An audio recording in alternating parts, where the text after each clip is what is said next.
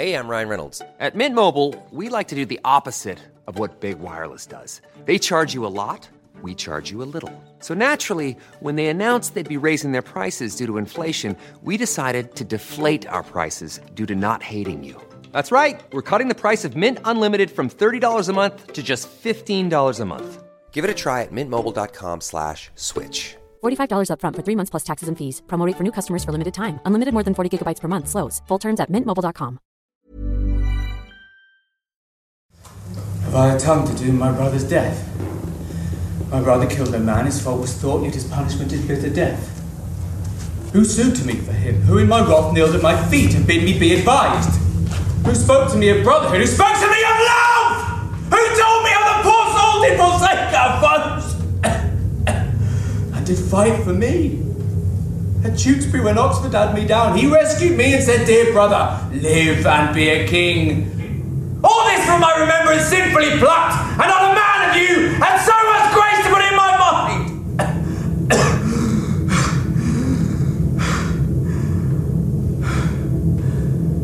The proudest of you all have been beholden to him in his life, yet none of you had once begged for his life.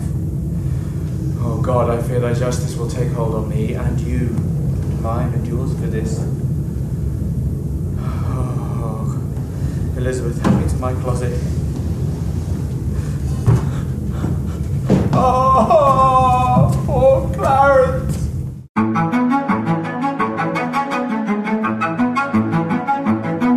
Hello and welcome to The Play's the Thing. You have joined us for Richard III, Act 2.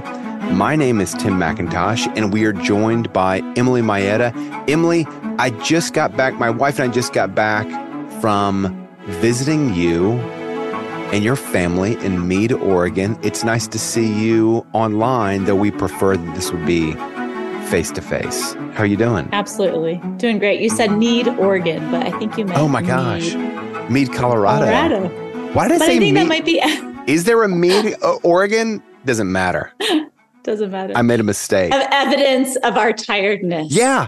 You were talking to your friend. So I have a newborn child. She's coming up on 4 months. You have 7 children. They're not all newborns, but still you have 7. And you were recently talking to your friend, Tom. Can I just say Tom of Devotchka fame? Who has how many kids? He has 5. And all of us are feeling the same way, which is we don't feel like we're doing anything well. Is that how you feel? I do feel that way. A million things going on and only all of them at half capacity. So is this okay? Is this just adult life? And because I have had a child late, this is just like, you're kind of like, welcome to the club. This is just the way that it is. I don't know. Is it our age? Is it everything that's hitting us all at once at this age? I don't know. I was thinking maybe it's because I've got grown children, but then you've only got one baby and you're feeling the same. So yeah. I don't know. Did Shakespeare feel like this? I wonder. He must have. He must have 3 children. I'm doing this off the top of my head. 3 children. He lost one, Hamnet, his son, and he had 2 other children. He was not only a playwright and an actor, but he was also a landowner. He had a lot going on. A lot of balls in the air. Right. But by the evidence of his plays, he didn't do anything midway, right? I don't know. Although, is that going to just make us more depressed? Maybe it is. I will say this. We just covered Pericles, the play. It's not Shakespeare's best work.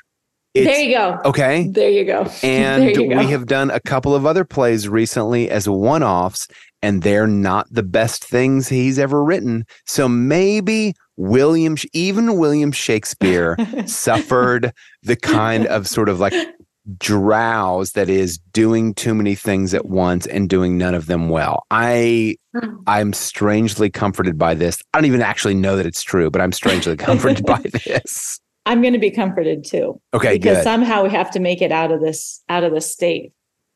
I don't like this state. I don't like this state either. It's not going to last forever. Emily, I want to give an explanation for something that our listeners have probably been hearing for a while and have heard no explanation of: ads at the beginning of the podcast. Okay, right. It's even thrown me off. And I have done this podcast with you, and I was thrown off by them. I rarely go back and listen to podcasts that I've done. I will sometimes do it to troubleshoot, but I went back and listened to one recently, and I was like, wait, what is the advertisement that's happening at the beginning? So here's the explanation. For the last few years, Circe, who is kind of like the platform provider for the Plays the Thing, has been hosted. Their podcast suite has been hosted on Acast. So it's kind of a good news, bad news. Some of Circe's shows, including this one, have a large enough audience to participate in Acast ads. And this provides revenue to support the Circe Podcast Network and thus Circe. So we've done our best to opt out of like whatever certain categories that are unsuitable for the podcast. But I have gone back and listened to a couple of the podcasts, Emily, and I just want to tell you about the ads that I'm hearing on the Plays the Thing. And maybe you could tell me about the ads that you're hearing. Yeah. I've heard one for cognac. I have heard that one as well. Okay. I was actually kind of flattered because cognac is a very sophisticated drink. High tastes. I've had cognac like maybe once or twice in my life because I just can't afford it. But I think I love the taste of cognac. Okay. I've also heard ads for private aviation services. I have heard those as well. Have you really? We probably listened to the same episode. Yeah. So I guess it speaks highly of the people who listen to this show. Exactly. High tastes. Right. And lots of money. Lots of money. Very. Okay. So for me, here's the thing. I think that I am not a wealthy man, but I have very urbane tastes. And I'm going to say that's where our listeners are also. I don't know that that's true. Maybe our listeners have, a lot of money. But I think we all share very urbane taste. So that's the explanation for the advertisements you might be hearing at the beginning of this podcast. Right now, listeners are like, wait, I just heard something for chicken wings. That I'm listening to the wrong podcast. No, you're probably listening to the right podcast. They're just Acast is trying to figure out who we are. So anyway, ads are always changing. If you hear an ad that you are concerned about, email me. And I'm just going to give you my private email right now. I can't believe I'm going to do this. timamcintosh@gmail.com. If you've got any concerns, email me and I will make sure that it should be noted that you don't have any control over Acast. I don't have any control over Acast stuff, but we can ask Acast to not advertise chicken wings to our audience if someone has a moral or aesthetic objection, concern. Health objections, and they're like, I don't want to hear this. We can do something about it. Okay, Emily, Richard III. We're on Act 2. A lot of our last episode was setting up the play, and we kind of jumped forward, and we left a couple of scenes on the table from Act 1, and I just don't want to leave those aside. But I just want to kind of recap where we are. We entered the episode with probably the most famous opening monologue in Shakespeare's canon from Richard III, of course. Everyone knows it. This is the winter of our discontent made glorious summer by our son of York. And in that opening monologue, Richard basically states his whole goal and purpose, which is to get the crown. He's going to get the crown. No one's going to stop him. He's going to do whatever it takes to get the crown. And this play is watching Richard III get everything that he wants. The only question, which we'll talk in episodes 4 and 5, Acts 4 and 5, is whether or not he'll survive getting everything that he wants. But I want to go back a little bit into Act 1 because we were so quick to kind of give the big view. I don't want to skip the last couple of scenes from Act 1. And one of those scenes is a really famous, I don't know what you would call it, prison scene from Clarence. Can you tell us who Clarence is, Emily, and what happens in this prison scene with Clarence? So Clarence, this is one of the things that makes it confusing, makes all of the kings confusing, because he's the Duke of Clarence, but his name is George. Yes. Right. Just like Richard is York, but he's Richard. Right. So Clarence is the second brother, second to Edward. He had gone against his brother Edward and then came back. And Edward puts him into prison, but we already know from the first act that he's going to release him. But Richard gets involved. And Richard figures, like he always does. Like he always does. He's going to use these events to his advantage. Yeah. So Edward is going to release him. He's going to make peace with Clarence. He already has, but he's really going to make peace and say, there's no hard feelings that you turned against me. In order to try and get the crown with Warwick, I am going to take you back into my bosom. So we know that that's going to happen, but Richard is going to send 2 murderers. And so the scene, we get the 2 murderers who are they're having a moment between themselves. Yes, they are. They're having a moment between themselves. And there's a lot of fun wordplay in this scene. A lot of rhymes and turning things around. But Clarence really thinks that Richard is on his side. And so the murderers are going to reveal to him that no, in fact, Richard has stabbed him literally in the back. And can we pause on the 2 murderers for a second? Emily, I'm sorry to interrupt you. I love them. I love them too. Do they remind you of the grave diggers in Hamlet? Yes. Yeah. I was going to say that. Yeah. They're just like the grave diggers in Hamlet. Are. They're unwittingly witty. Exactly. Yeah. Exactly. They're supposed to be sort of bumbling oafs, servants, but they're hilarious. Well, they're really funny. The second murderer, they're named first murderer and second murderer. And the second murderer really does, he shows the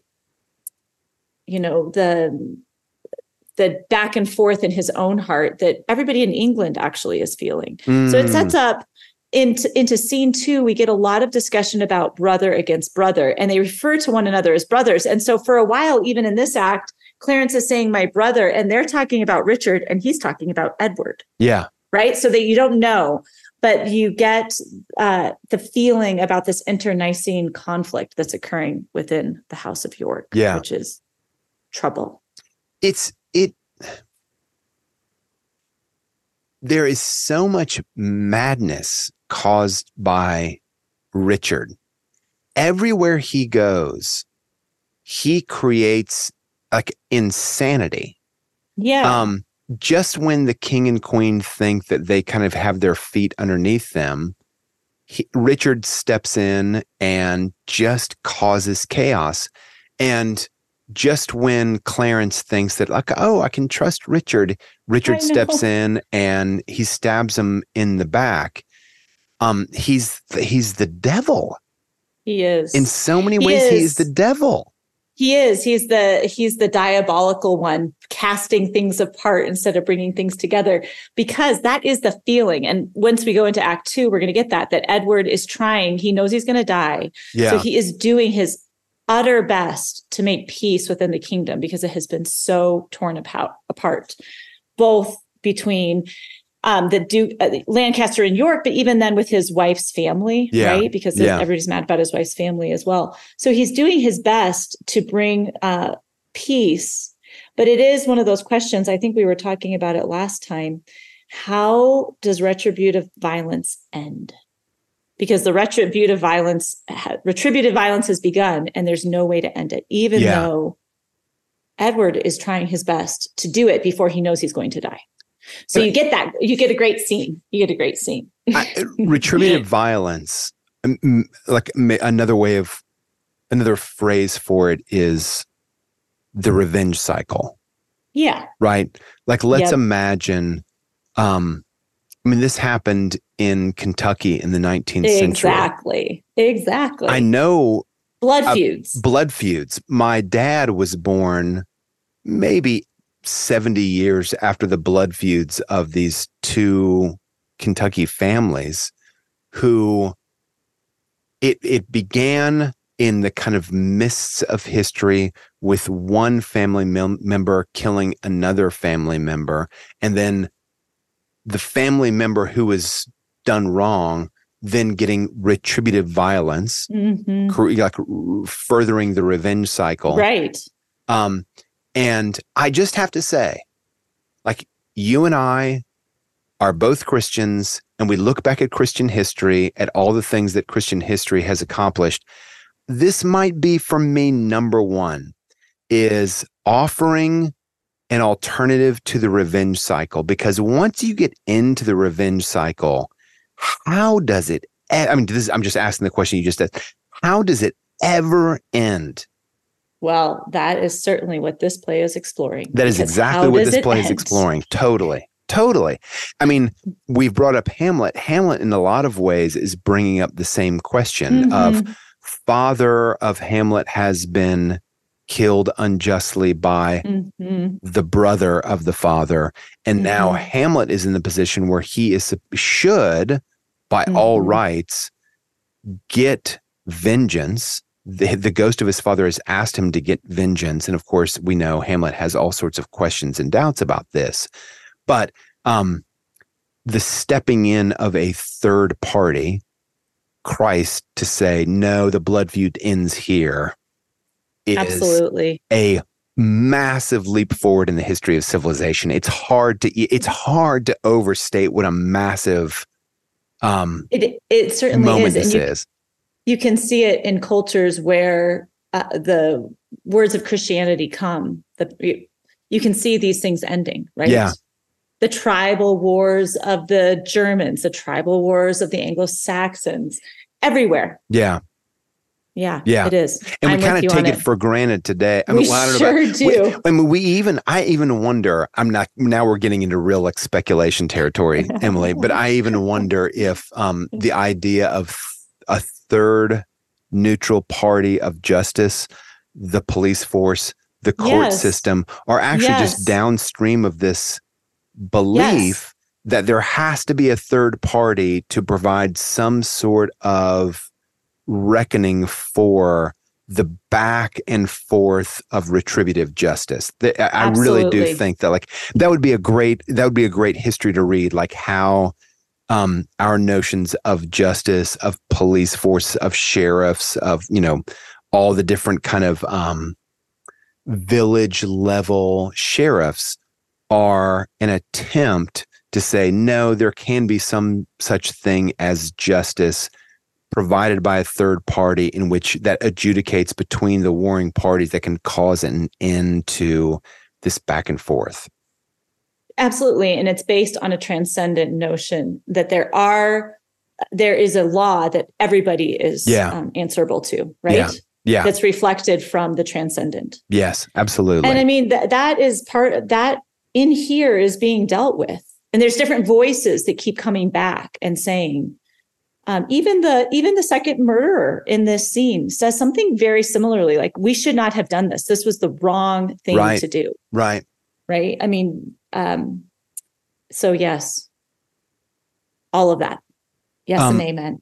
So Clarence dies at the hands of the henchman. He does. But the second murderer, Shakespeare does this. One of the things that I feel like in this play a little bit is I feel like Shakespeare is sometimes showing off. Do you feel that way sometimes?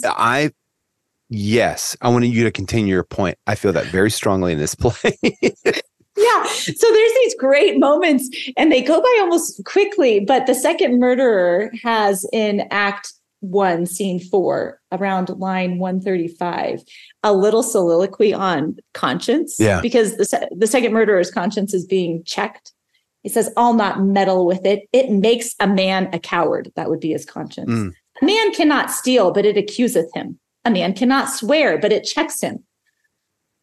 It fills a man full of obstacles. It made me once restore a purse of gold that by chance I found. It beggars any man that keeps it. It is turned out of towns and cities for a dangerous thing. And every man that means to live well endeavors to trust to himself and live without it. Yeah. It's just, yeah. he's being a show off. But it reminds me, do you remember that soliloquy in Macbeth on sleep? Yeah. This is like that, isn't it? I don't know. I feel like this is a prefiguring of a lot of moments to come in Shakespeare.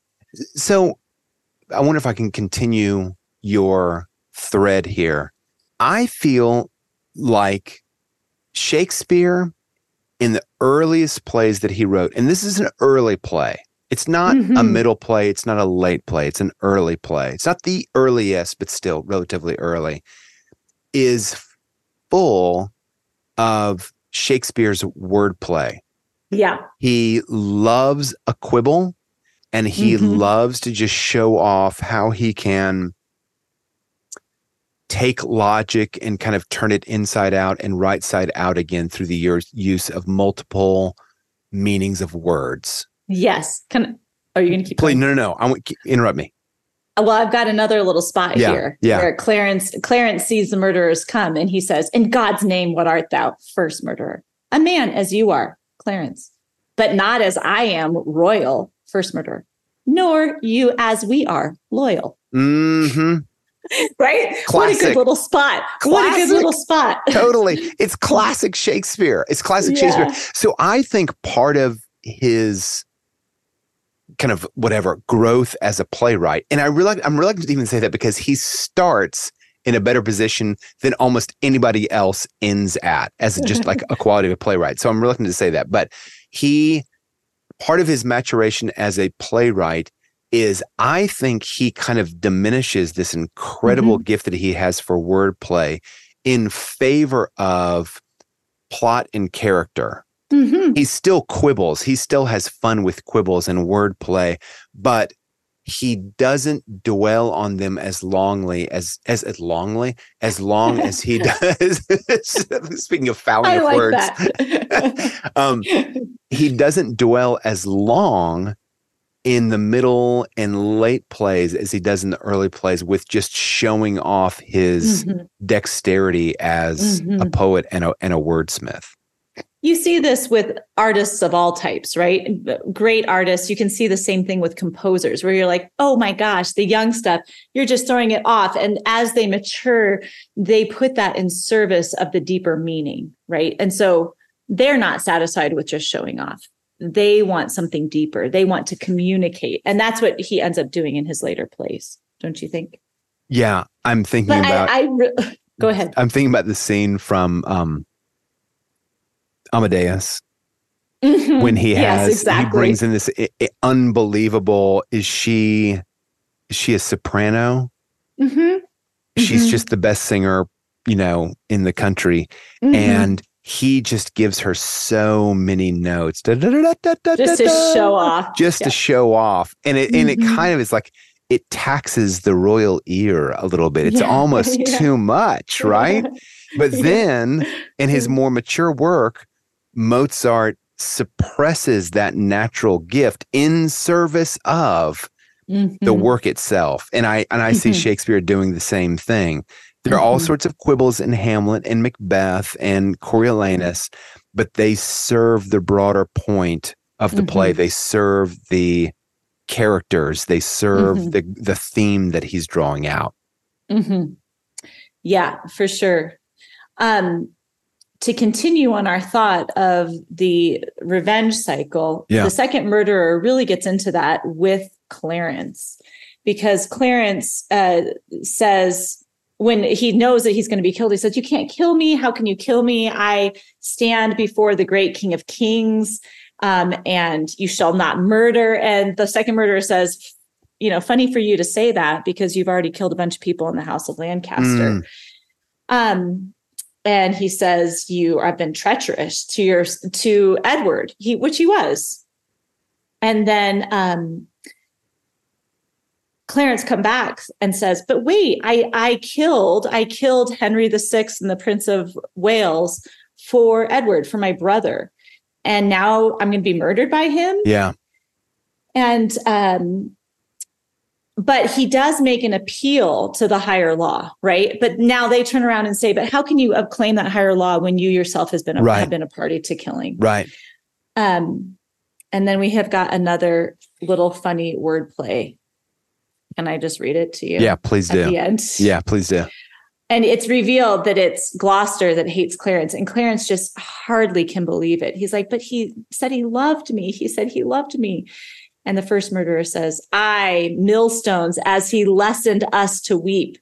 Oh, do not slander him, for he is kind," says Clarence. Right, as snow in harvest. What a good line.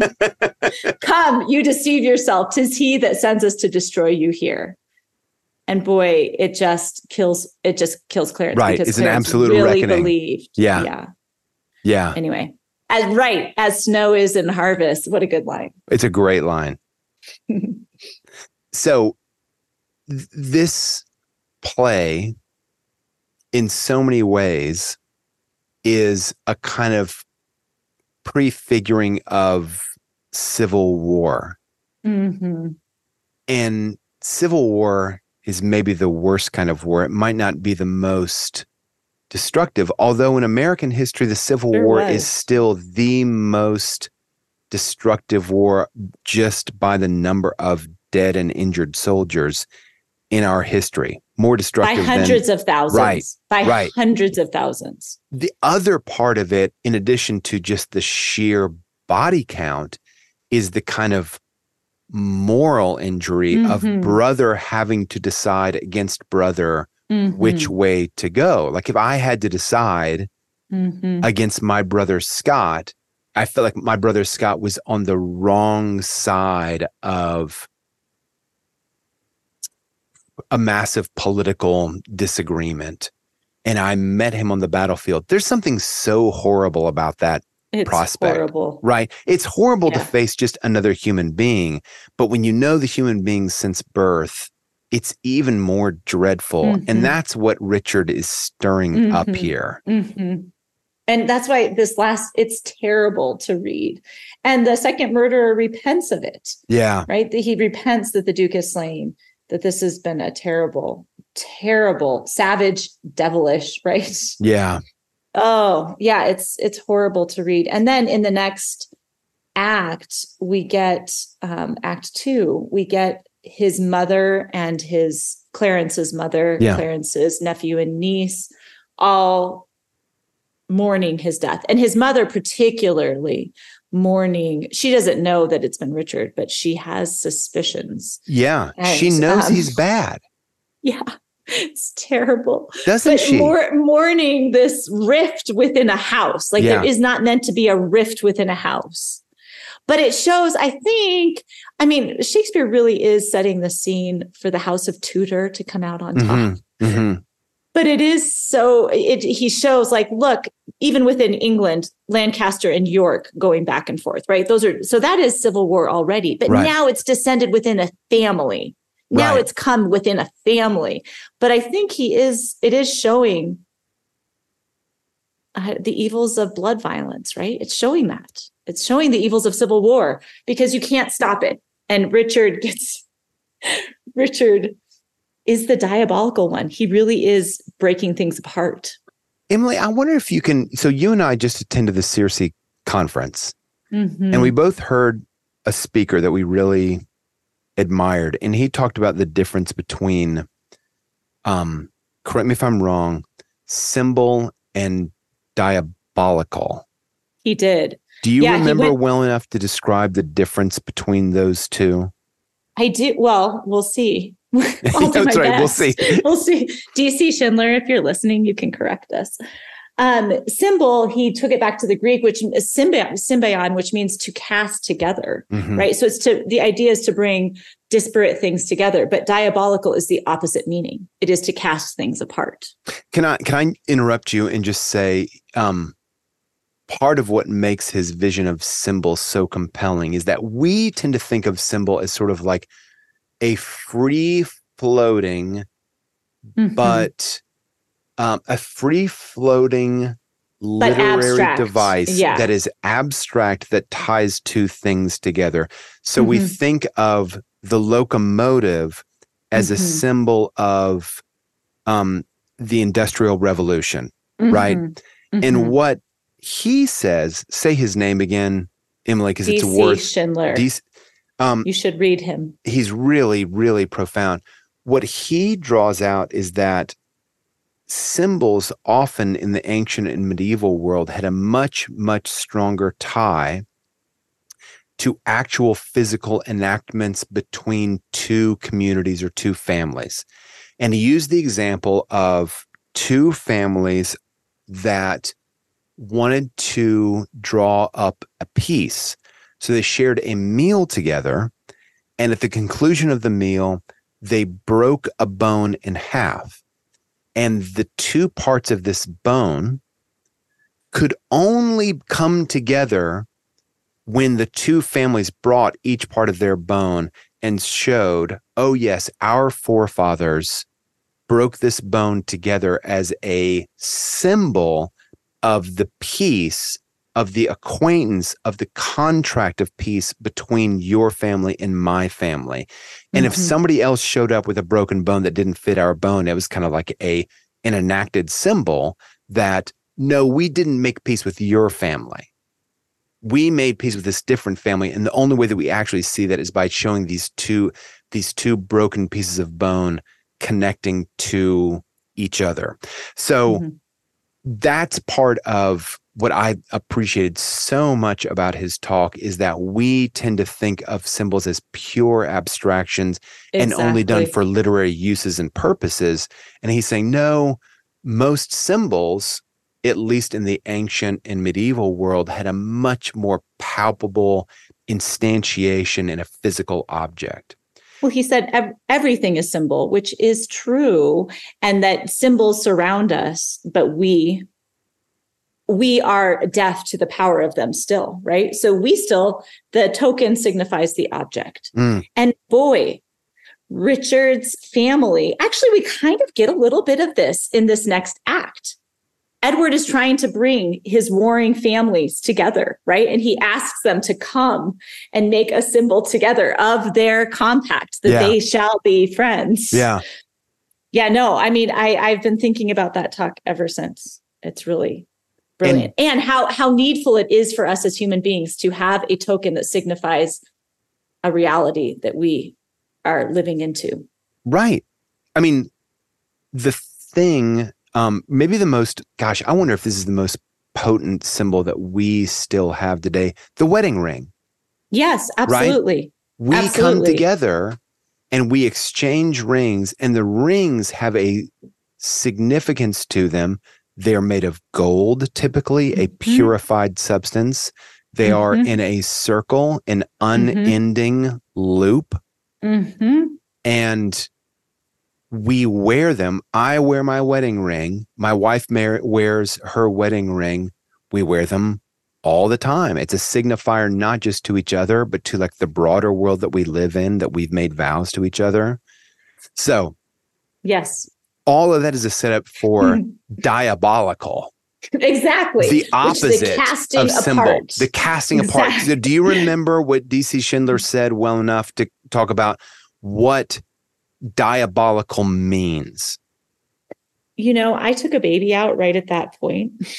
Oh, yeah. It literally,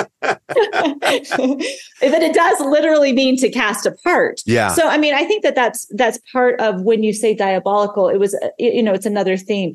Evil has no substance. It can only work on the good, right? It can only disassemble. You can think of that even at the beginning of the Silmarillion with the creation myth that Tolkien weaves, right? Yeah. Who's the bad guy? Sauron. But it's not Sauron, it's somebody else. Like before Sauron becomes Sauron. Yeah, I don't remember his name. Okay, I'm not a Tolkien geek, but whatever his name is, the bad guy. He can't sing his own song. He can only take the part of the melody that's being sung at creation and turn it in a different direction, which keeps getting woven back into the song of creation, right? That God is singing. So, but I think that's the diabolical. Like, there's no creative energy on its own. It's only an undoing of the good. And I've got a line. Richard's like that. Absolutely. I've got a line from Act 2, Scene 2. So awesome. Richard's mother Yeah. about the death of Clarence Yeah. has lines. So she is beginning to really suspect Richard and beginning to develop some contempt for him. And she has lines, Act 2, Scene 2, lines 51 through 53. But now 2 mirrors of his princely semblance are cracked in pieces. Yeah. Right? Yeah. By malignant death, and I, for comfort, have but one false glass that grieves me when I see my shame in him. Ooh, it's tough, huh? It's tough and it's diabolical. That's It's like tough. the diabolical, It is. like It's the casting perfect. into pieces what the Mhm. symbol unites. Yes. This is, and cracked in pieces by malignant death, and I for comfort have but one false glass that grieves me when I see my shame in him. Yep. It's perfect. Nice job. Oh, thank Mic you. drop. Thank That you. was great. It's great. So Richard, in cahoots with his friends, is creating madness everywhere that he goes. And by the end of this scene, I'll back up. He has promised us, his audience, that he will get the crown. Can I do all this and not catch the crown? Tut tut. Were it further off, I'd pluck it down. He is reaching for that crown. And in Act 2, he gets much, much closer He sure to does. plucking down the crown. So let's remember what he has accomplished in this. Okay, I want to go back to something that we said earlier on during Act 1. There's something kind of perverse in us that says, gosh, he's terrible, he's demonic, he's diabolical, and there's some sort of weird delight that we get in watching him accomplish these terrible ends, right? Yeah. Yeah, Exactly. you said that Well, in the I in the know. first act. You have to stand by it, Emily. You said it in the know. first act, but now you're like, oh, he's so disgusting. I don't even want to admit He's it. so awful. Well, I think that I felt this way even the first time that I watched it. In the first act, there is a lot of almost pity for him because you sense how he's been Right. mistreated. Right. But in the second act, for me, it's in Act 2, Scene 1. He has a long soliloquy on how he is such a good man. He begs the queen, who he has been very opposed to, begs her forgiveness. He says here at the end, I just have to read this because it's so... If ever any grudge were lodged between us, of you, Lord Rivers, and of Dorset, Elizabeth's relatives, that all without desert have frowned on me, dukes, earls, lords, gentlemen, indeed of all, I do not know that Englishman alive, with whom my soul is at any jot at odds, more than the infant that is born tonight. I thank my God for my humility. Uh-huh. And you're like, okay, bro. Oh, but now it's becoming cloying because so I know I have to stand by it, but it does lessen as it goes on because because the bodies start to mount, right? First, Yes, so right. it's all well and good before Right. he's killed people, but now he's killed Clarence, and now we know he is acting so holy, but he's going to kill those little boys. Yeah. Well, right. at least in Shakespeare's estimation, he kills the little boys. Right. But Whether or not that's last line- historically accurate is another question, but Yes. within the kind of like rubric of the play, that's the plan. That's And the he's plan. going to do it. Right. Right. Yeah. Can I before we go on, I just want to observe something. I have been thinking a lot because of this conference that you and I attended about power. The theme of the Circe conference, the national conference this year, was power. And of course, I think about how Shakespeare thinks about power. And what I want to acknowledge in Richard III is that whenever Richard needs to make a play, whenever he needs to get his way and he gets cornered, he has something at his disposal, which is he plays the victim. He sure does. He plays the victim so well. He sure does. He's going to do it right after that, right after I thank my God for my humility, because then Elizabeth says something about Clarence, and he says, "Oh, but Clarence is dead," and he is able to take the situation and turn it, even though he's the one that's done it. I know. He turns it, and because Elizabeth's family had been calling for Clarence to be murdered, now it appears that Elizabeth's family has won. So this great peace that Edward is trying to bring about now is getting turned against Elizabeth's family, who Edward is trying desperately to bring peace. Bring things together, right? And so now and Edward feels guilt. Everybody feels guilt. And Edward horribly feels guilt because he thinks that it's because of him, because they didn't rescind the order quick enough. But no, it was rescinded. Uh-huh. But we're just going to have to say it again. It's so diabolical. Do you feel the same way about Richard through the entire play? Because I think I feel that mainly in Act 1. I'm just going to say that. No, I agree. This is the part of the play where it's hardest to keep your, I don't want to say allegiance, but okay, let me pause. Part of the genius of this play is that opening monologue he invites us in. Oh, good. And he tells us all of his shortcomings. He tells us all of his failures. He tells us how he's been born deformed, and he brings us close to him, even while he's telling us the slaughter and mayhem that he's going to bring about while he snatches the crown, right? And there's part of us in that opening monologue that we're like, oh, I kind of feel sorry for you. And I also admire your extreme brazen courage that you're just going to go after what you want. So that's, I think, how we feel in Act 1, Scene 1. It continues when he meets and woos Lady Anne. You're like, oh my gosh, this guy's got the skills. He's just great. He is the best wooer we have ever seen. He killed Lady Anne's father and husband, and he woos her. And we're kind of like, I would have fallen for it myself. He's that good, right? Yep. Since then, though, I think we're kind of on a downward trajectory in our affection for Richard. Yeah, I'm with you on that. Okay. But again, I have to say, Shakespeare, our man, I think he recognizes his audience could fall completely out of love with Richard. And in Act 3 and in Act 4, he's going to bring Richard close enough to the crown. He's going to give Richard the crown so that our admiration for him is kind of like kindled again. You got what you said you were going to get. Respect, bro. So much respect. And now in the second half of the of the play, we are now going to see forces marshaling against Richard, and we're going to again have sympathize with him in his attempt to keep what he got.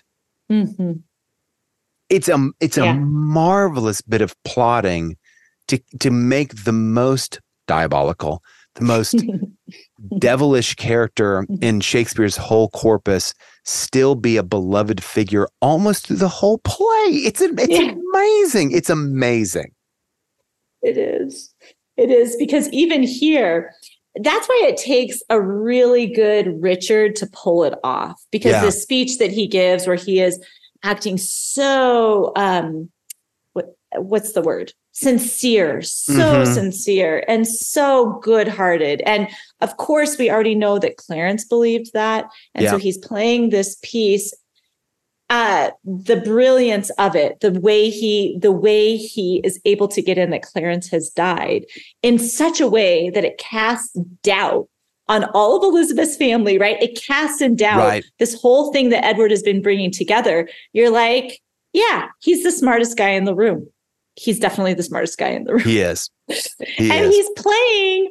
The other thing that's terrible about Richard is that he's playing on everybody's best intentions, which is what's going to come up later in the act, because he's going to say, oh, we've all sworn loyalty we shouldn't send a large group to escort the princes because that would look like we don't believe in this trust we've established. It's such a great, politically, it is such a touch of genius. Yeah. Right? Yeah. Just to catch everybody up. And I think, like, Emily, I think we should kind of like. Sorry, I just jumped. No. I think we should move toward the close here. Young Prince Edward, named after his father is now deceased, is the heir to the throne, and he must be called to England and crowned, right? Mm-hmm. Everybody knows this. And yes. Richard and his buddy Buckingham so smoothly agree, yeah, the prince should be taken to England, to London. But like you just said, only a few people should go with him, you guys. You know, it's a vote of confidence. Yeah, we trust each other. We trust each other. And if we send a big group, it's going to look like we don't trust each other. And Lord Rivers says, no, wait a second. We should send a big group. No. So, and Richard and Buckingham are like, you know what? As part of that small group, we've got a great idea. It's going to be us. It'll be us. It'll be great. We'll escort King Edward's heir, Prince Edward, to London. Nothing Wonderful. To worry about here. Nothing can go wrong. Nothing can go wrong. But we did skip the Duchess of York. Well, we talked about her a bit, but we've had now two older women, one in the Queen Margaret in the first scene, and now we have the Duchess of York in this scene. And both of them, Duchess of York, Richard's mother, both of them cast out on Richard. Well, I mean, just as you read, the mirror, right, I've only got one false glass, and it grieves me that this is my child. I've lost my two that, should have been here, and now all I have left. So it is also, I think Shakespeare likes those older women. I was thinking of Paulina in Winter's Tale. Right. She plays a similar role. Right. The voice of, I don't know, sobriety, I guess. Uh-huh. But they seem out of step in the moment because they're the ones saying, no, this is wrong. You're terrible. But Richard is stirring up all of these feelings of love and brotherhood, and we're so committed to one another. Yeah. And it's these two women saying, no, don't. Right. Like Which is interesting. Like Paulina in A Winter's Tale, as, how do you say this? They're the ones who kind of step forward against power. Honestly, against power. Yes. And they're the ones who speak up. Yeah. It's interesting that Shakespeare has settled upon that in both instances, isn't it? It is. Do you make anything of it that they are? Is there anything about them being females and I'm going to sound like some sort of like postmodern dork for a second, outside the power structure? No, I think you're right. In all three instances, they're calling to mind the bonds of fealty and of family. All three instances, right?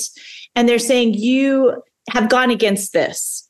And the men in the power structure, and Richard, and even Margaret in that first scene, Queen Margaret, she's saying, look, you're all rotten. You've all done terrible things. You should repent and start over. And the Duchess of York is saying much the same. Yeah, no, I think that's a valid point. They're the ones recalling the bonds of fealty. That's what I want to say. Yeah. Because this is a feudal society, right? It's still a feudal society, and you should be committed to your sworn liege. And the Duchess of York says, hey, my husband started this in some ways by going against the anointed king. Right. She does bring it back to him. She owns it. She acknowledges. But now it's come within her family, and she is piteous, and she says, she almost sounds like Rachel from the Bible. I will pamper it with lamentation. I am your sorrow's nurse. I am your sorrow's nurse, and I will pamper it with lamentation. The act ends as Richard and Buckingham are making plans to escort Prince Edward to London. We hear these three citizens. It's a lovely little scene. These three citizens discuss the possibility of a tumultuous succession of Prince Edward. And as Queen Elizabeth, kind of at the draw of the close of Act 2, Queen Elizabeth awaits the arrival of Prince Edward. News arrives. What does the news say? Richard has imprisoned her brothers Rivers, her son Grey, and Sir Thomas Vaughan.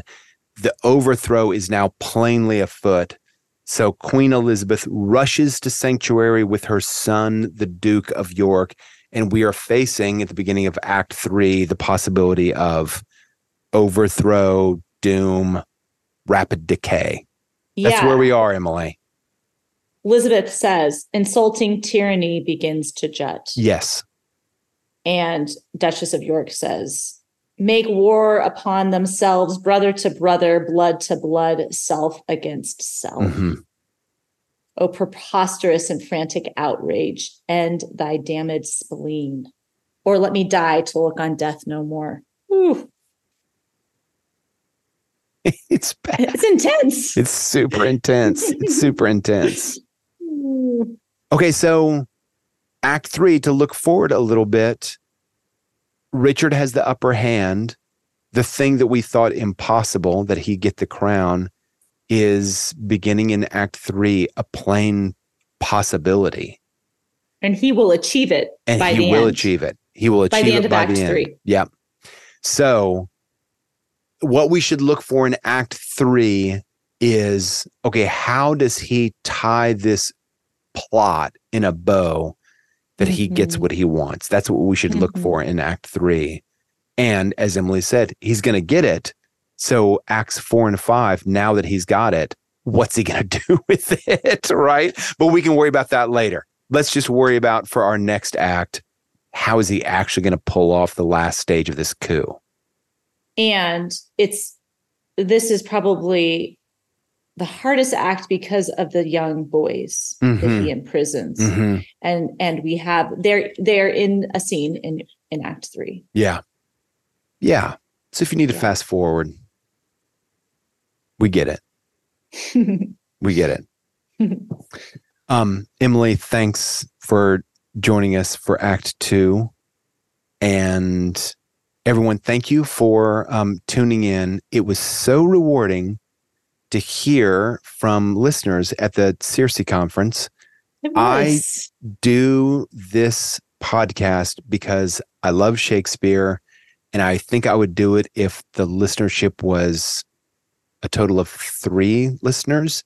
But it's really nice to hear from people who tune in frequently or for every podcast. And I want to say, I'm thinking especially of Matt Huff. Thanks so much. Yeah. Hey, Matt. Right. Hey, Matt. And please tune in next week for Act 3 of Richard 3 as Richard gets the crown. Emily, thanks so much for being here. It was great to be with you, Tim. I cannot think it. Hark! What noise is this? Who shall hinder me to wail and weep, to chide my fortune and torment myself? I'll join with black despair against my soul, and to myself become an enemy. What means this scene of rude impatience? To make an act of tragic violence. Edward, my lord, thy son, our king, is dead. Oh! Why grow the branches when the root is gone? Why wither not the leaves that want their sap? If you will live, lament. If die, be brief, that our swift-winged souls may catch the king's, or like obedient subjects follow him to his new kingdom of ne'er-changing night. So much interest have I in thy sorrow as I had title in thy noble husband. I have bewept a worthy husband's death and lived with looking on his images, but now 2 mirrors of his princely semblance are cracked in pieces by malignant death, and I for comfort have but one false glass that grieves me when I see my shame in him. Thou art a widow, yet thou art a mother and hast the comfort of thy children left. But death hath snatched my husband from mine arms and plucked 2 crutches from my feeble hands, Clarence and Edward. Oh, what cause have I, thine being but a moiety of my moan, to overgo thy woes and drown thy cries? Aunt.